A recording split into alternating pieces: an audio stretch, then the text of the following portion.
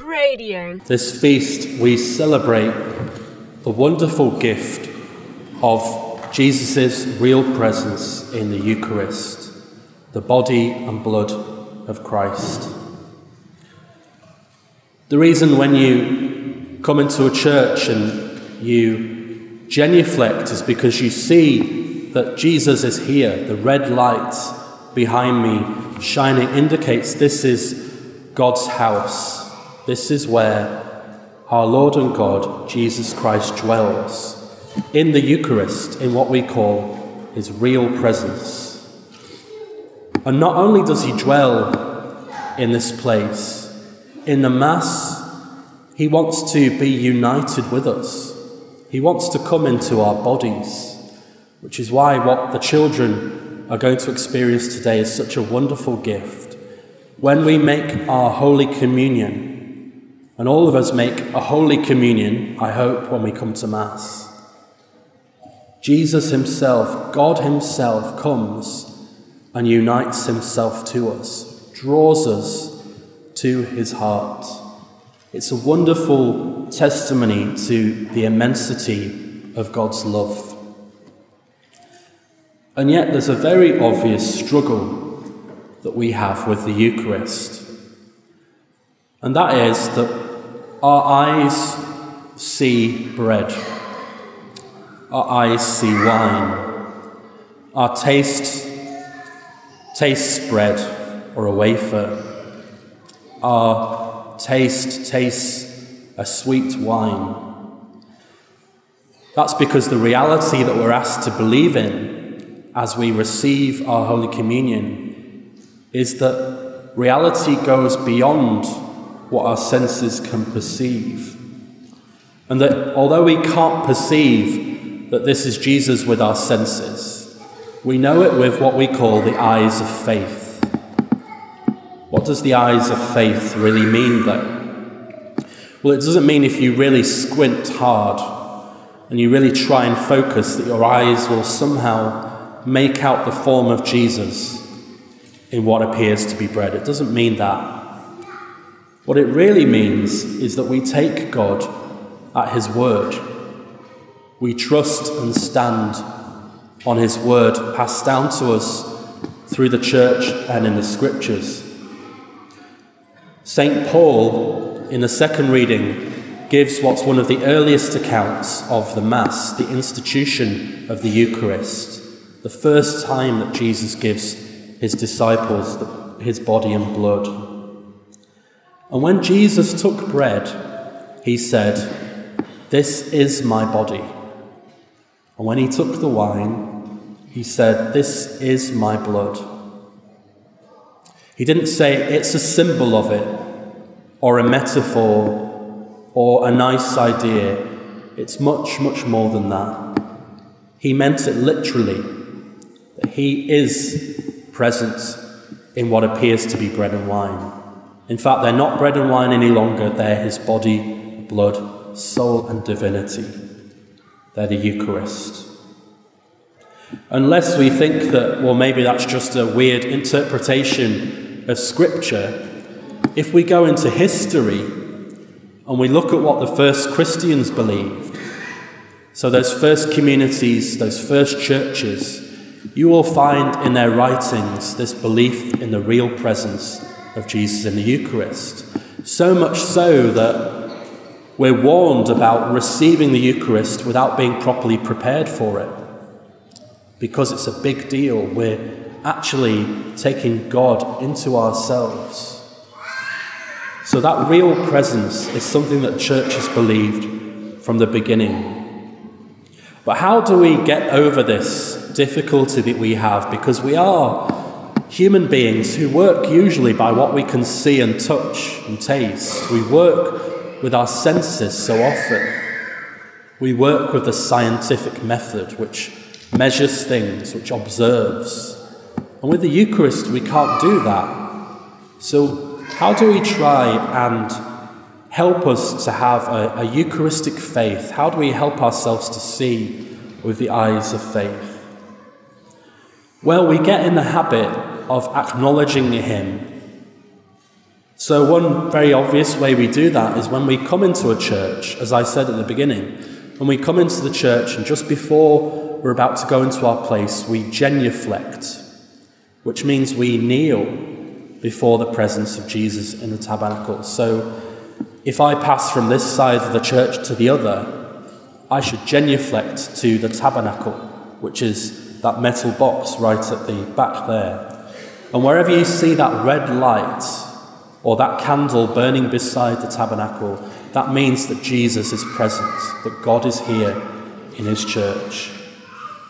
So we genuflect as a sign of reverence and respect, because we don't do that ordinarily in front of our friends and family.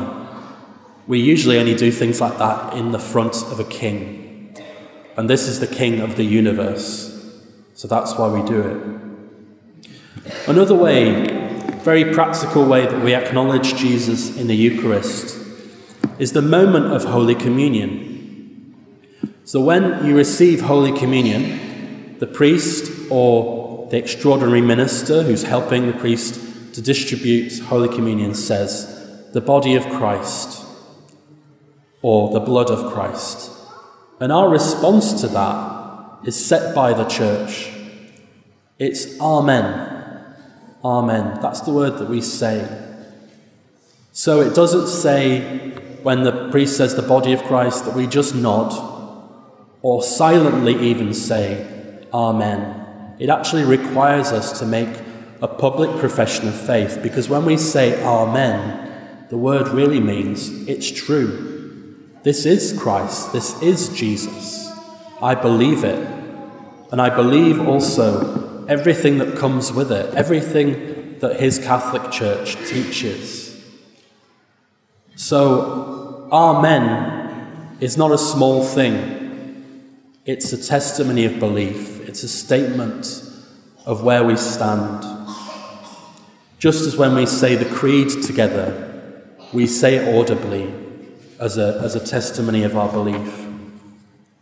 So it's receiving Holy Communion in a way where we're conscious of what we are saying Amen to, conscious of the reverence that we should have when receiving Holy Communion.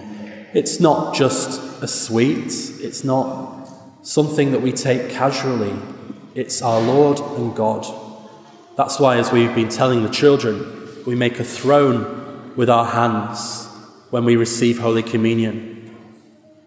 Not just, hold out one hand. You make a throne with your hands to receive the King. And the third thing that we can do is a very obvious thing, but it needs to be said. It's prayer. But not just prayer in general. Prayer particularly in front of Jesus in the Eucharist. We have a marvellous devotion in the church called adoration. It's known by lots of things, but it's where we actually take the host, so take the now consecrated bread, and we put it in a monstrance, which is like a display case. It's got like a little window, and we can look upon the host, and we put the monstrance on the altar. I have so many testimonies of lives that have been transformed through adoration of Jesus in the Eucharist. And all we have to do is come before him. We just have to be there and look at him. And I think that the Lord is really putting on the church's heart in this time a call to come to him in Eucharistic adoration, to spend time before him in the Eucharist. When you think about the gospel, we hear about the feeding of the 5,000. Did those disciples manage to feed all those people because they were really good at strategy, or had a wonderful program, or had very fine cutting instruments which could cut 5 loaves and 2 fishes into scraps for people to eat? No, none of that. The only reason it was possible was because these 5 loaves and 2 fish were given to Jesus Christ. He is the one from whom all graces flow. He is the one who gives us power to accomplish what we cannot imagine. He is the one who converts, who heals.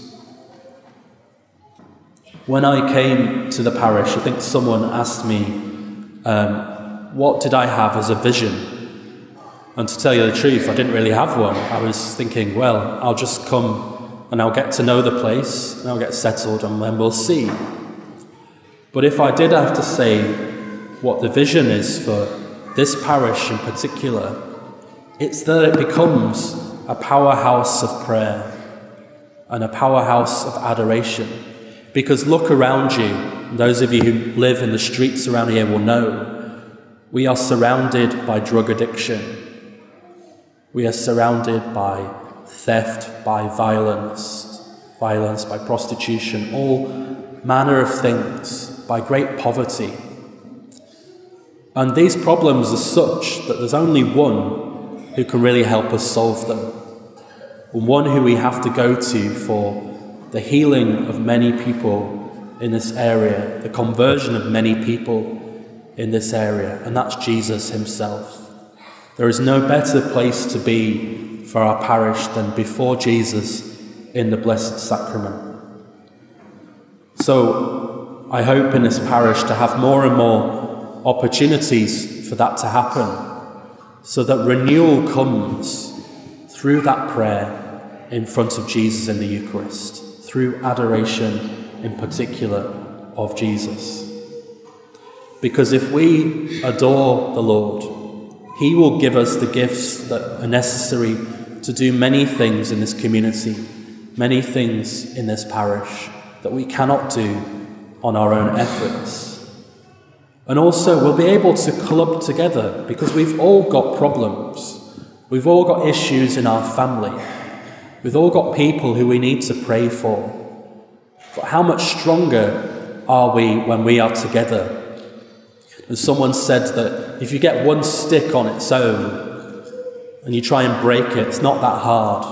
But if you put many, many sticks together, you try and break it, you can't. It becomes unbreakable. And if you light each of those sticks together, it becomes a great flame which will draw upon this parish many graces. So let's pray for our children today, especially as they receive their first Holy Communion, that they will really value and treasure this great gift. But also for all the parents and the relatives who are here today, that we will remember this great gift too, that we will come to him for our conversion, for our healing, and for great graces for our families and friends. As a free, not-for-profit service, Cradio requires the support of people like you to help keep us going in our mission. To donate, visit cradio.org.au/donate.